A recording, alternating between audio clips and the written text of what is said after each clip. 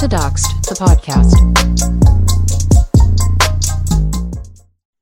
So I was basically trying to find any kind of information about parasocial relationships in this journal of cyberpsychology, behavior, and social networking. And there really wasn't much. And I think that in itself says a few things. Really, there was one that was called Exploring Viewers' Experiences of Parasocial Interactions with Video Game Streamers on Twitch.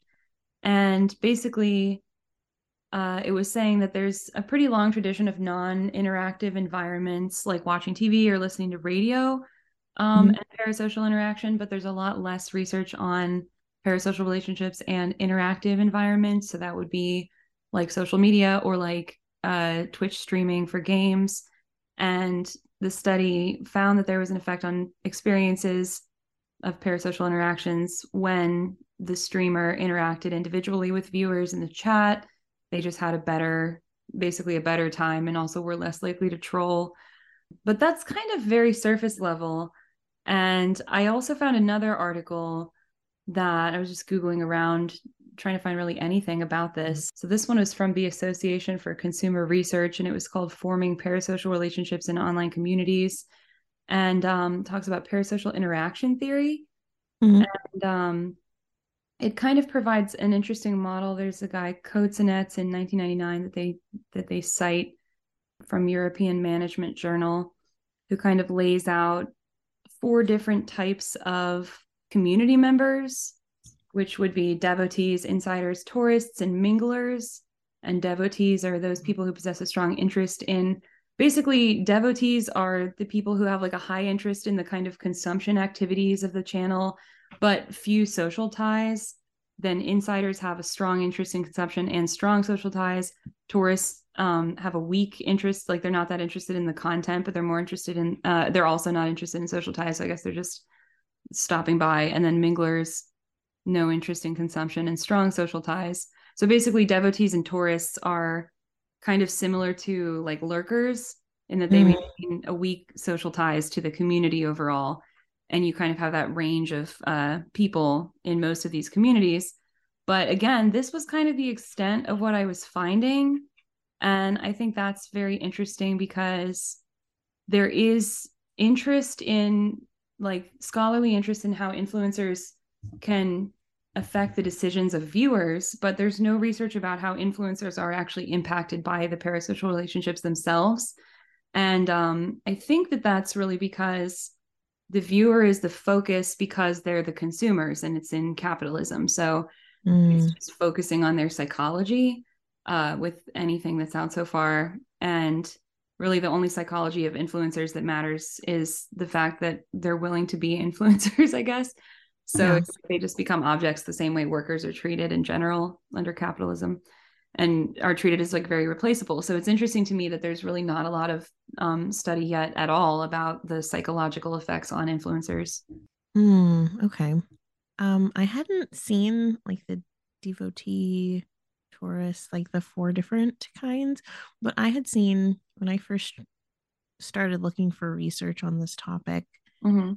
And I think part of the reason why we were having a hard time finding a lot of research on this topic is because we're mostly experiencing this on TikTok, and TikTok is new. And I think the intensity of parasocial relationships because of TikTok is something that's also new.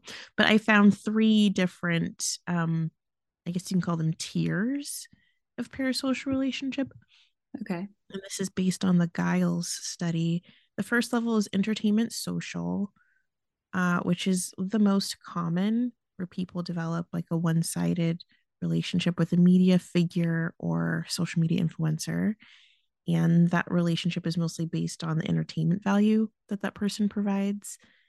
And the fan interaction is really limited to just consuming that person's content and ends there. And the second tier is the intense personal parasocial relationship. And there's more of there's a more significant emotional connection to that figure. And it's to the point where that person feels like they actually know that person personally. And I think we see a lot of that on TikTok. I think that's where things get a little murky and maybe even a little dangerous. Mm. And those relationships can be particularly intense for people who are lonely or have difficulty forming in person relationships. And my theory, and I haven't seen this anywhere, but my theory personally is that we see a lot of intense personal parasocial relationships form on TikTok, specifically within the autism community, because within that community, you do see a lot of social anxiety, a lot of difficulty and challenges with forming new friendships and maintaining new friendships. So, the parasocial nature of a relationship, there's less risk. There's less risk of rejection or like blowback at all from. I think if you're autistic, you're used to hearing really negative things about yourself from neurotypical people, and you just don't really experience that Yeah. as much in a parasocial relationship that's one sided. There's less risk, there's less Hmm. judgment because that person just doesn't know you. That's interesting. And then the third level of parasocial relationship is borderline pathological. Mm. Those types of relationships are the most extreme, and there's like an unhealthy level of attachment to that social media figure or actor or whatever. And people that develop that type of parasocial relationship might engage in more obsessive behaviors like stalking or looking up their personal info and maybe even feeling entitled to accessing that person because they feel like they know them Mm. for real. Yeah. Yeah, That's what that's I was able to find. fascinating kind of connections about autism that you're making. I think that that makes a lot of sense. And it reminds me too of something else I encountered, which wasn't exactly about parasocial relationships, but it was a study in that same cyber psychology, behavior, and social networking journal. And it was tying Machiavellianism and psychopathy and narcissism in and calling it this dark triad, and basically saying that there were these studies that found a correlation between online disinhibition, which is basically like less restriction and less concern for the consequences of your actions, which can derive from different characteristics of cyberspace like anonymity, invisibility, asynchronicity. So there's a correlation between that kind of stuff and trolling. You're more likely to troll if you feel anonymous. And Mm-hmm. then it's saying, this study is saying that it's basically mediated by psychopathy and narcissism, and Machiavellianism. So, and also it made this point that men are actually more likely to engage in those traits than women. Oh. Yeah, so it was interesting that there was like a gendered correlation. But but I think that there is a tie to almost like, I guess, antisocial personality disorders and the likelihood that you're going to engage in an unhealthy level of parasocial interaction for sure, you know? Mm-hmm. And I also think there was something else that came up in that second article that I was reading about the weakness of the bond in parasocial relationships. And it was just making a point that usually there is a much weaker kind of bond. And I think that was exactly I think our experience. And it's not only between like a viewer and an influencer, but also between two influencers. I mean, I get, but anyway, I thought that I understood parasocial relationships because I understood that when it comes to influencer cults, there's a danger of having a narcissistic relationship between a person and a collective of people. Mm-hmm. And that weakness of the bond is also there in those cases. If once it no longer is a mutually beneficial relationship between a narcissistic person and their followers, the followers are more easily willing to abandon or like eat the influencer. And that's kind of an interesting level of vulnerability for people like content creators or just narcissistic influencers, because they Mm-hmm. might kind of trick themselves into thinking that it is a stronger bond or they have more control than they really do. Mm-hmm. And I think in similar ways, like I tricked myself into thinking to some level that I had more genuine connection with some of the people that were sort of at my level as influencers because we had these public facing friendships. But we Mm-hmm. really only had public facing interactions exclusively. And it was an illusion to think that I really knew some of those people. I Yeah, think that that's changes a lot once you have private interactions, but I didn't realize how flimsy those doubly parasocial relationships also are. that's a really good point. And that was one of the most painful things I think I experienced throughout that whole situation was convincing myself that I had deeper bonds with people. But I myself was in a parasocial relationship that had a bit of an emotional investment on my end. But you're right, those bonds can be incredibly flimsy, especially with other influencers. And one thing that I kind of had to learn the hard way, and you know how when you're going through something and then you start scrolling on TikTok, TikTok shows you all the things that you need to hear. Mhm. Yes, Even if you're not like searching it, exactly. it'll tell you all the hard lessons and hurt your feelings. Hmm. And one thing that I kept seeing was like, beware of TikTok friendships because everyone is out for themselves and everyone's kind of looking for clout. Wow. And you can kind of tell based on, the type of content that they put out and the frequency of it and how they engage with people. Like if people are reaching out to you and they're TikTok influencers, take a look at your numbers and your engagement and like kind of take a step back and try to understand why this person's reaching out to you. Is it it's because you're that cool? Is it because your content is really that cool? Or did you have a post recently go viral and all eyes are on you right now? Yeah. And I noticed that I was like towards the end, when I really shouldn't say end. I feel like my TikTok's kind of over, so I'm gonna reference it as the end. I'm sorry. But I noticed people were starting to reach out to me, random people. Oh my God, I love your content and let's collaborate on this and let's collaborate on that. Hmm. Until I blew up my account with trying to do the right thing. But yeah, uh, a lot of TikTok friendships are really opportunistic. And Yeah. if there isn't a desire or effort to get to know you on a personal level, they're probably just looking to see what they can build off of the connection, like what they can get um socially, like currency wise from being connected to you. Yeah. Yeah. And it can be a really big ego trip to get these followings.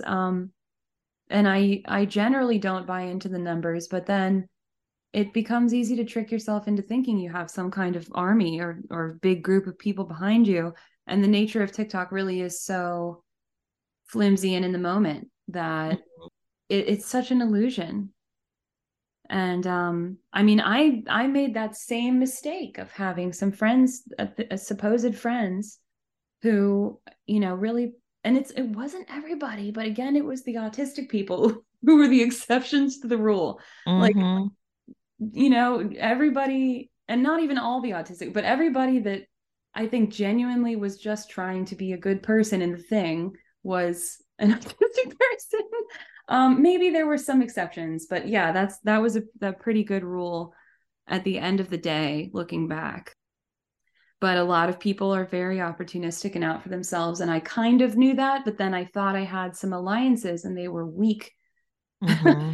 And then it's really important because some other articles from this journal that I was reading were talking about social connectedness, and one was saying that increased social connected, it was like from a longitudinal study of adolescent brains, and it was saying that social connectedness in young people is really, really important for promoting positive well-being over time, and it can protect the well-being of people who are currently experiencing cyberbullying and cyber victimization, which just completely agrees with my experience. I think our Mm-hmm. experience. So I think it's really important to stay socially connected. It's part of staying grounded. And there was another whole article that was talking about cybersecurity breach victims and talking about how some people have a tendency to react to something like getting doxxed, to react to that with constructive and proactive actions that are likely to actually limit the negative consequences of the breach. So like you can actually do stuff in the immediate aftermath of something like that happening to you that Mm-hmm. that can mitigate the consequences. Or you can experience instead just a strong stress reaction and not take the appropriate steps to deal with the situation. So the study was basically saying that your emotional health and stability directly impacts your ability to react in crisis situations, such as being doxxed. So, I think people undervalue the importance of emotional health and stability overall, but like in a crisis situation, it can mean the difference between you immediately took action to figure everything out and you got, too depressed or anxious or stressed and you couldn't protect yourself even after the fact.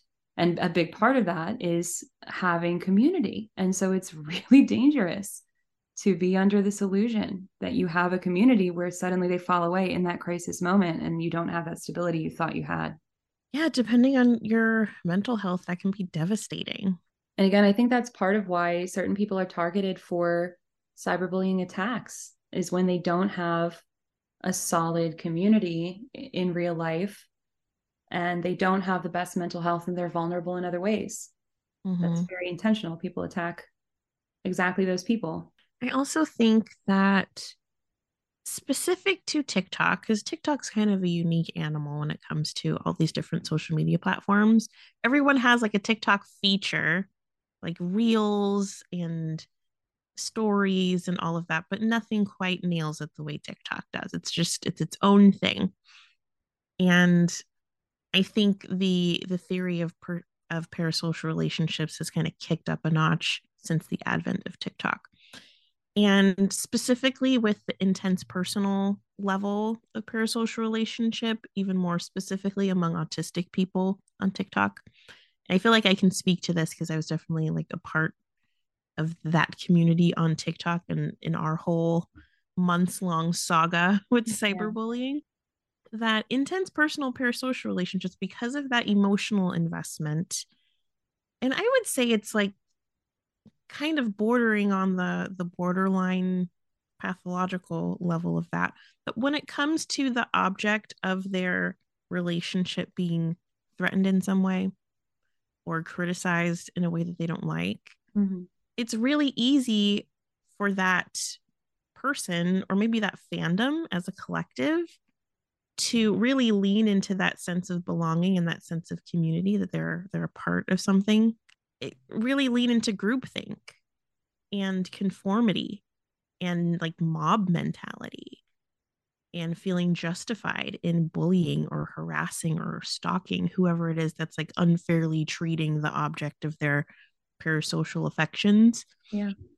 There's something about that emotional investment, that one-sided emotional investment that makes them feel like if I say something horrible to this person, if I threaten to dox them, if I scare them, if I stand out as someone that's scary or intimidating to them, then maybe I'll get something in return in this parasocial relationship. Maybe that'll elevate this one-sided thing into a two-sided thing. And there's that desire to stand out in some way. Well, I think it might also be an autistic misunderstanding of hierarchy too. Like Mm, I always miss things that are important about hierarchy to other people. And so I can see how if I if I was devoted to an influencer who had a much higher following count than me, I might dismiss that completely and think we were on the same level, coming from a place of autism. You know what I mean? mm-hmm, mm-hmm, So I can see that. And then the other thing that I think might play a part as well is um, that I was also reading about victims of online hate speech are actually more likely to become perpetrators of hate speech. So there's kind of a pipeline between victims of bullying and perpetrators of the bullying. And I guess it can come from something like wanting to have revenge or just, I don't know why exactly, but I think it's interesting that there's a pipeline. I think it's a lot of unhealed people reacting in unhealed ways. yeah, I also think that there's something to call out creators. Maybe it's just the drama farming aspect of it. Maybe it's the emotionality of the I guess drama is inherently emotional. Yeah. but they're able to grow these cult like followings Yeah. with people that are so emotionally invested in everything that they do. And I think if you're drawn to being a toxic influencer, a toxic call out content creator, there might be a little bit of narcissism there. Like it's a parasocial relationship from the viewer to the influencer, but there's also a need being satisfied by that influencer. And I don't think they can differentiate between who their followers are. I don't think there's any care or concern or even desire to know who their individual followers are. But they establish a relationship with the collective as like a singular entity, as a Yeah. singular friend. And I said that over and over again whenever I would make content about this particular subject, um, talking about Allie.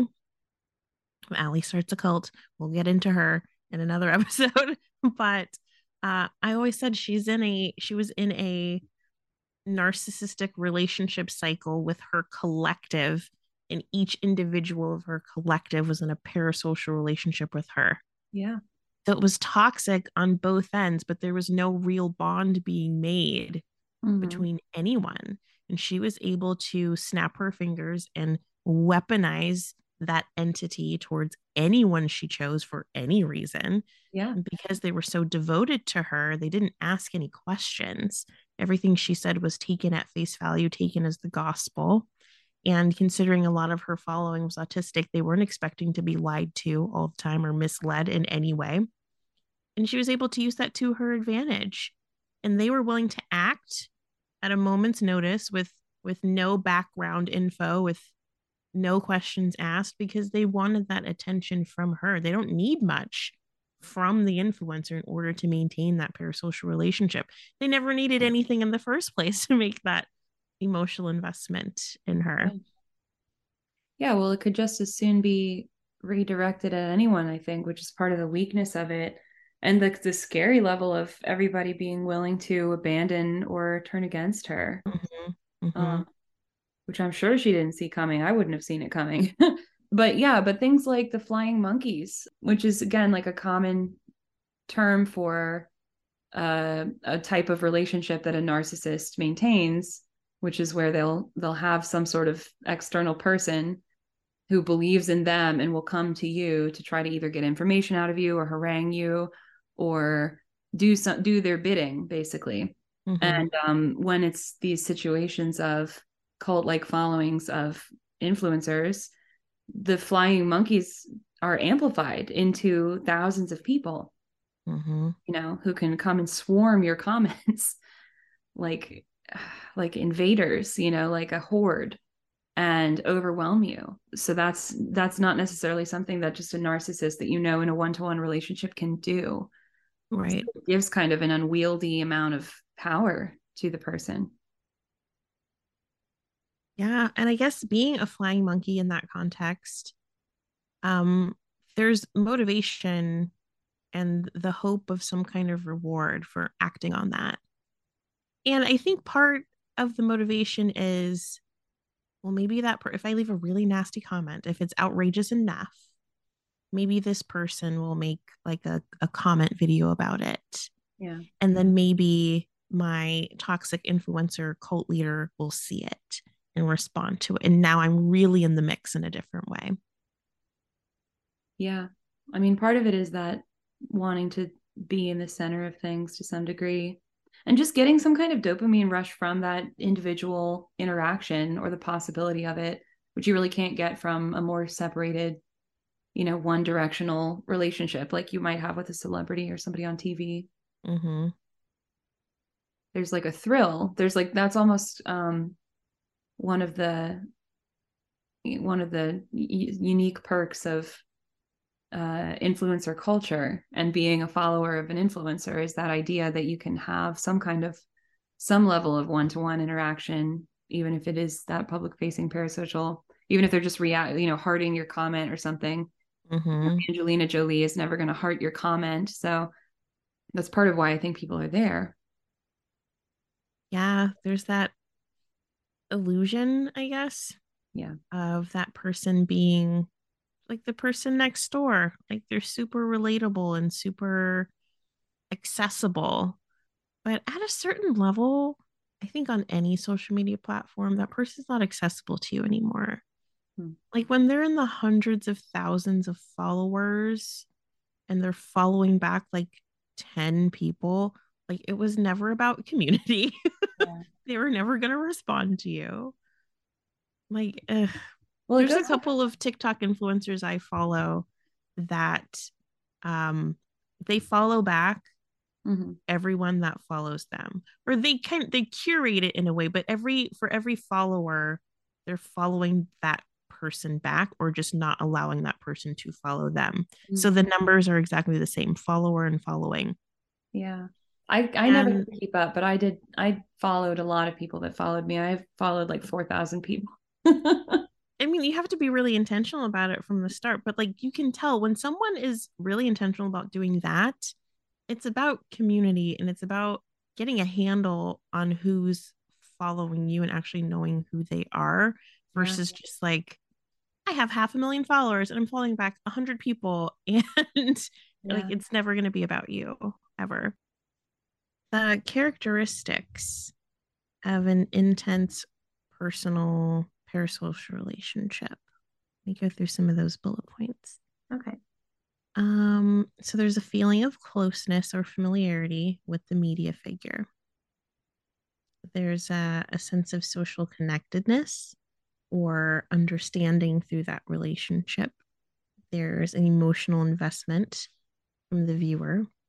There's an interest in that media figure's personal life and activities, and a feeling of disappointment or even betrayal when that media figure doesn't meet that person's their individual expectations. And that's an important point because you mentioned like how flimsy the bond is and how quickly they'll just like eat the influencer when things don't go their way. Yeah. And we witnessed that happen in a huge way. Like whenever, like in the case of Allie Starts a Cult, whenever one of her, I want to call them minions. I know that's not like the best term, but whenever they would do something on her behalf or say something awful or cheer her on, Yeah. but then have a question, literally any kind of question, and they would get immediately blocked or berated by her. Yeah. They were instantly on the opposition side after that. And coming to all of us with their long apology paragraphs. And can you please unblock me? Can we please be friends now? And then wanting to behave on our behalf in the exact same way that they would for her, like at the drop of a hat. Yeah. Which is not what anybody asked for. And it was also No. very performative. All the apologies were very, I mean, I think that was like in the vein of the example that you said, but then it was disturbing how many people kind of jumped on this weird train of wanting to be in a certain position in the narrative of what was happening, but there was no substance behind it whatsoever. Kind of embarrassing for them, honestly. But yeah, Yeah. it was like just a complete misunderstanding about what actually needed to be done to take any kind of accountability. And in fact, I think a lot of the people that were doing that were not interested in taking accountability. It was never about that because they were never really, some of them were thinking they were betrayed by her or something or hurt because of maybe that overly intense kind of relationship that they had because of some kind of antisocial issues perhaps, but I don't think they were ever really on her side. I think that she was always, you really do become an object when you're an influencer to people and they project onto you, Mm-hmm. and and you're attracting your audience and they're attracting you because that's how the algorithm works, but there's an energy to what you attract. So I think that they were drawn to her because they were able to project something in particular out through her or onto her that felt good and was some kind of dopamine rush. But as soon as that changed as soon as she either, because it was kind of some high control mechanism to berate people as soon as they question you and kick them out. Mm-hmm. The weakness of that bond, I think they were more miffed than anything, like maybe they reacted extremely, but that's because of their own projections more than any Mm-hmm. kind of real relationship. So, yeah, I don't think they were ever on her side and then came to our side. I think they were just always there on their own side trying to get, dopamine or whatever. I It's all guess. very I performative guess and they surface stuff. were. Because Yeah, I it mean, really wasn't about being on anyone's side. It was about yeah, being a bully and a troll and wanting to be hateful for some reason on yeah, behalf of anyone. yeah. Like, just And be a bully also, on your own then. yeah, yeah. And also, a lot of these people were not people that are usually having their face on camera either. So I think there was a little bit of a weird, like, it was interesting that Jubilee kind of brought in this aspect of needing to get on camera in order to have some kind of one-to-one connection or conversation, because some people were very unused to getting on camera and being some kind of performative narrative aspect of the story that they were engaging in. So, to watch that play out and to watch people kind of test the waters of actually getting their face up there or getting some level of personal connection to what they were saying. Mm-hmm. And in some cases, having that bite them in the butt because what they were saying was not cool, And there is a Yeah. point where it makes sense to then say, "Hey, you're a therapist and you're out here diagnosing people with narcissism or whatever. Like, maybe don't. Maybe your job should know about that with your full Mm. face name that you put Yeah. there. That's different, I think, when because it's different when you put your face on things. It ties it to your real world, your real life, and there can be real consequences in all directions. So there's yeah. And I remember the thing I was gonna jump in with before, it was about authenticity, because I think authenticity is such an ephemeral thing and such an illusion. And my position on authenticity, I may have said this before, is that we're all authentic because we're all people, but there's also levels of performativeness and identity that are kind of layered on top of everybody, of course. And then we have this kind of illusion of authenticity where some people are authentic and some people are not authentic. And that's so ephemeral. That's so flimsy. It's not anything you can pin down really. So it's used in people's narratives and it can just as quickly be turned back against them. So in a case like with Allie, people see her as authentic, especially when she's a smaller creator growing, because she had passion, because she put emotion into the content, and you can buy into it and feel like it's a real connection, a real emotion, a real person you might have as a friend, an imperfect, flawed friend. And then suddenly you can snap back into reality about that. And part of that is kind of losing the illusion of authenticity. And you can just turn that back around on people and say that they're inauthentic as soon as they get big. There's nothing they can do about that. There was never anything to pin down about it in the first place. So Mm. it can just be used as like a justification to turn right around and abandon people as soon as they get too big. Then they just get subsumed in the end. I think that commonly happens with influencers and even celebrities. Yeah. Are you tired of feeling unsafe online? Do you want to learn how to protect yourself from cyberbullying, doxing, and other forms of online harassment? Then look no further than Doxed the Podcast.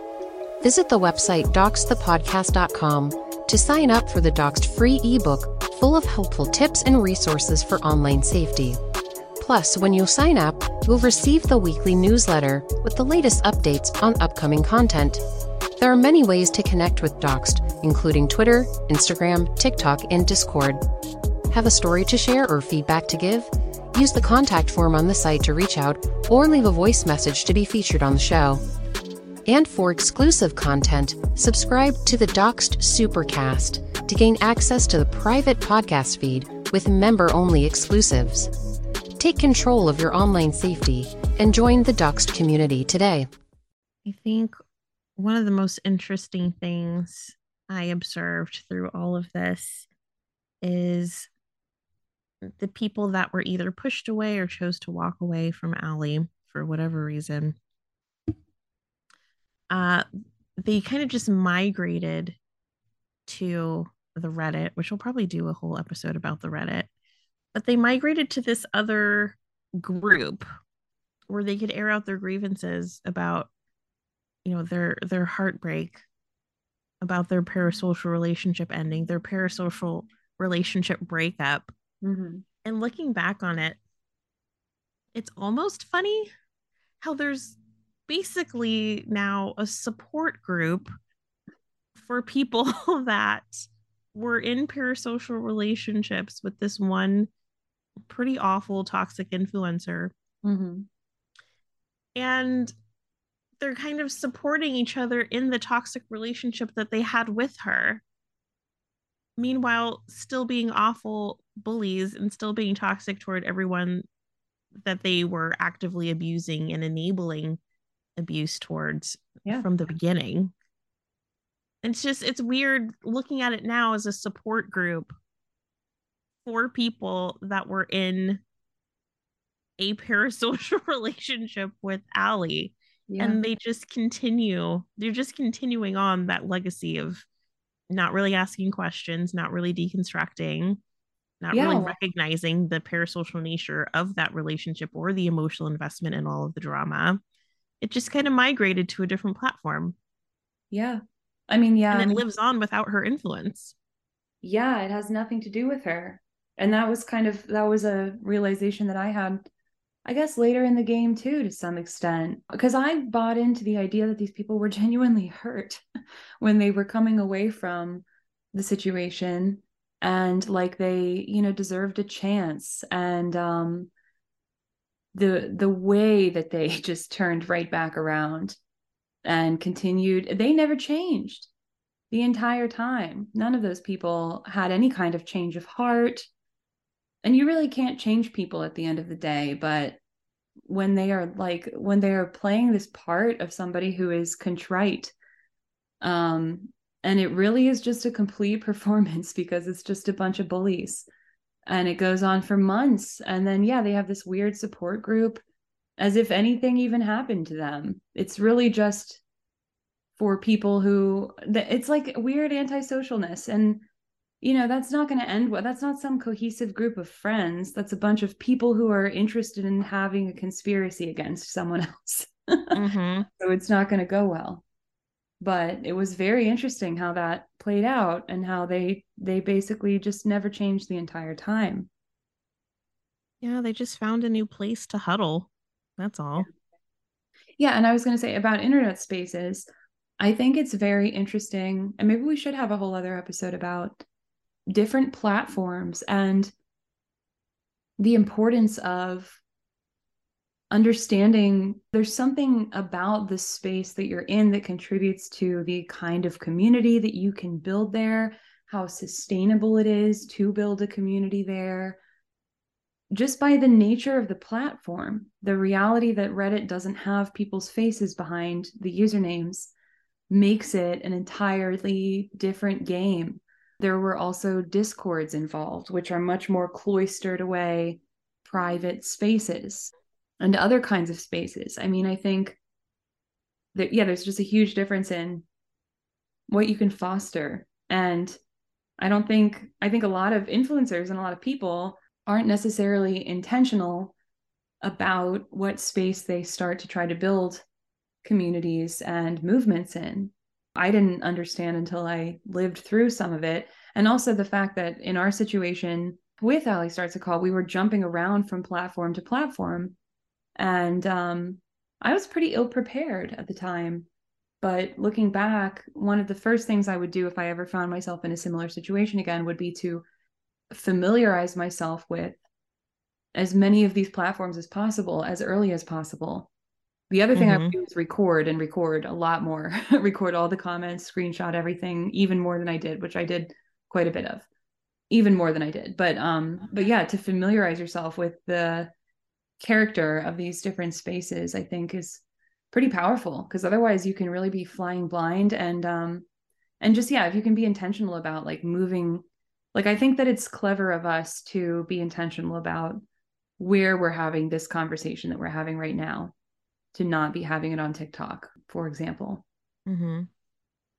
I totally agree with that. It's important to know the nature of a platform before you get on it, because people with ill intent, bad actors, will always infiltrate it in some way. Yeah. Where they can stay anonymous or hidden in some way, where they can inflict the most pain and damage as they can without any actual blowback to themselves, without revealing who they are. And I think TikTok is one of the worst places for that. It's not like Facebook, where everything's attached to your identity. And Facebook is, I think more and more people are realizing how much of a problem Facebook is for privacy now, more so than ever. Yeah. I feel like MySpace was even worse back in the day. But I mean, Facebook, your whole network is connected to your personal identity. Every place you've ever lived, every milestone in your life is documented on Facebook. You can only make so many accounts with your full name on Facebook. TikTok, you can be anyone. You can make as many TikTok accounts as you can, and people are so vulnerable on TikTok because it's short form, and now I mean with the 10-minute feature, it's kind of long form video content, and people are being so vulnerable and sharing so much of themselves on screen, recording themselves sometimes all day, multiple times a day, recording themselves in their houses, like out and about around their homes, where they shop, where they eat, where they get coffee, where they grab drinks. Yeah. They're recording themselves on the street doing dances while people are passing by. It's really easy to locate people if you're like a crazy stalker. And you can do a lot of damage from a really anonymous account, and then go to your Reddit huddle, because there's always a subreddit dedicated to some influencer. Like if you have over, I don't know, 10,000 followers on TikTok, you have a Reddit. You have a hate Reddit, guaranteed. Yeah, well, and you didn't even mention this feature of TikTok Now, which is literally some weird time, which I did for about a month sometime back in November. At some random time of the day, you have about a 3-minute countdown during which you need to take a picture of yourself and your surrounding, like front and back camera. And it was trying to be like some other app called, I think, Be Real or something. But it ultimately became too creepy for me.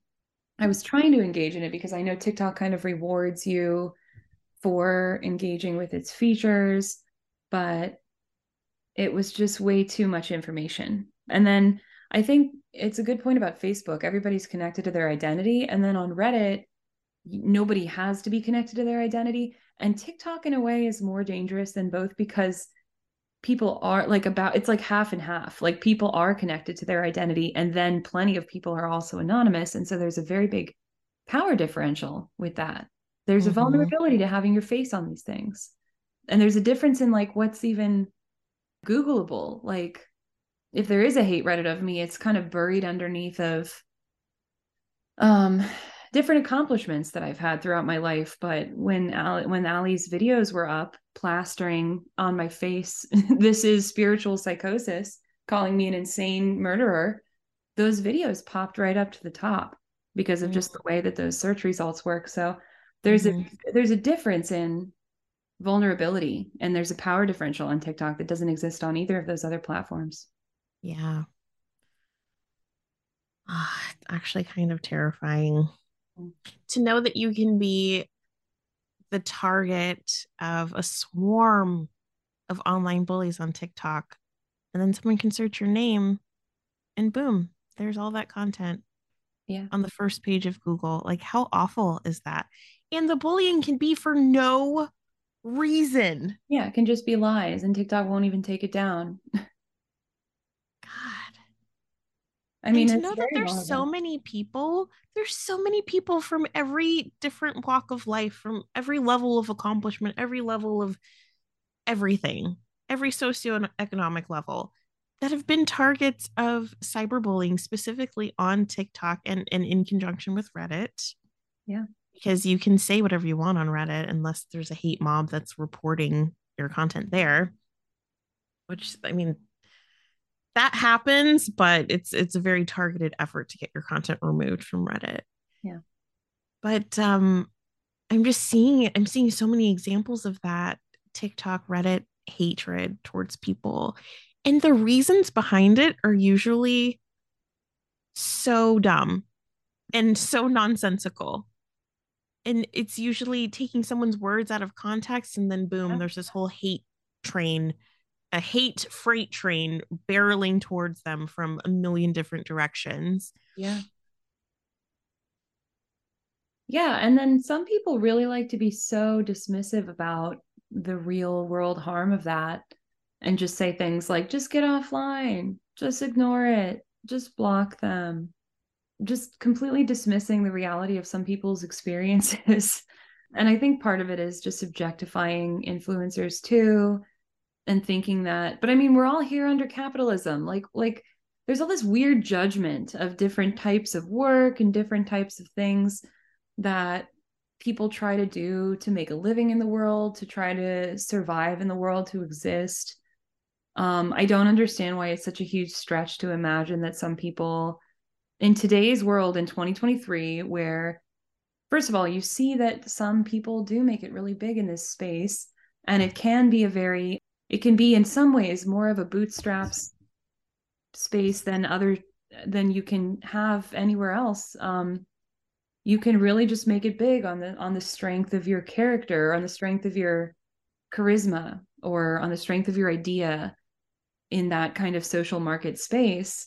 So that's very enticing for people who can't just get some 9-to-5 job and get slowly rich that way or whatever, or survive, don't have access, whether it's because of disability, whether it's just because of, I mean, coronavirus. Like everything has changed and there's so many different situations people find themselves in. Is it really that hard to imagine that there are real reasons why it helps people's mental health to have an online presence, to talk publicly? Or is it so hard to imagine that it makes sense that people would be trying to stake their claim to some kind of space for their business idea, for their, you've written books, like of course you want to get onto book talk and share those ideas with people. And I've done music. That was really the big reason why I wanted to start my account. Was I ended up talking about a lot around spirituality, but to start with, it was about my music. And I wanted to share that. And in 2023, of course, I have to go onto TikTok to share my music. Mm-hmm. That's how you get your music on the radio nowadays. And that's my entire life dream. Ever since I was very young, I've been in school 13 years for music. I was a piano player I was taking lessons before that. I was writing music. I was doing a garage band in high school. I'm 31. I've never had my music like heard by more than immediate family. And I've produced hours of music. I think of course, that's my life. That's not just some sort of passing fashion and then I'm going to go get a job. That's like what my soul is. So yeah, I'm going to go on TikTok, and no, that doesn't mean that I deserve or made people bully me. Mm-hmm.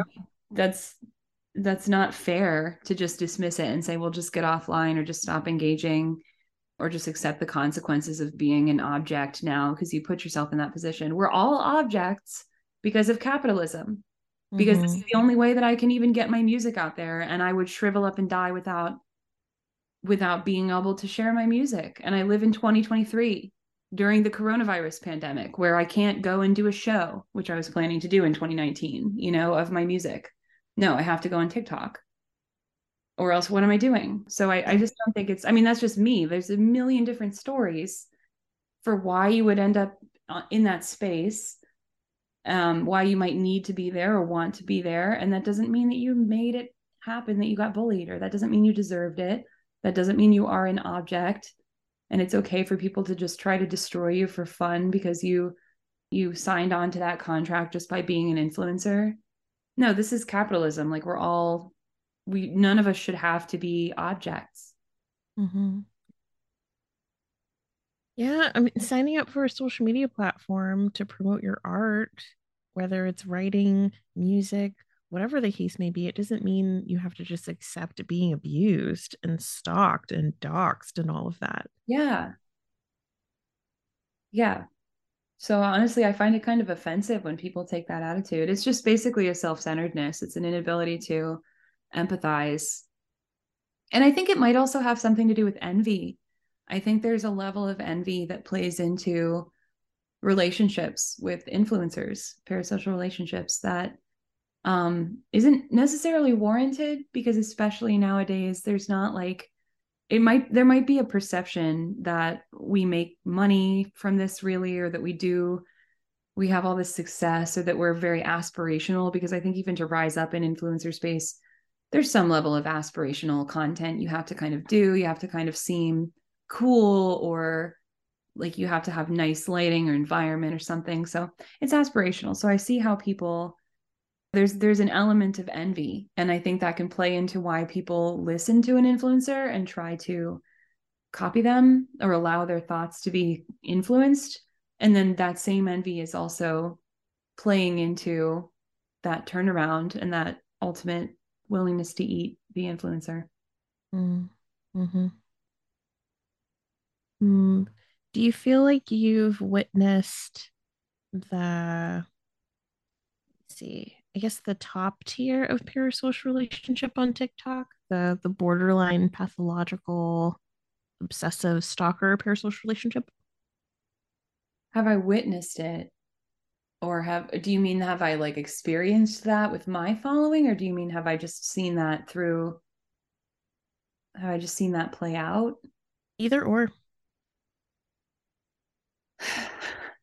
I mean, I'm thinking honestly of Womblands, and that whole thing is being like maybe an example of that kind of extreme. But in my own following, I don't think so.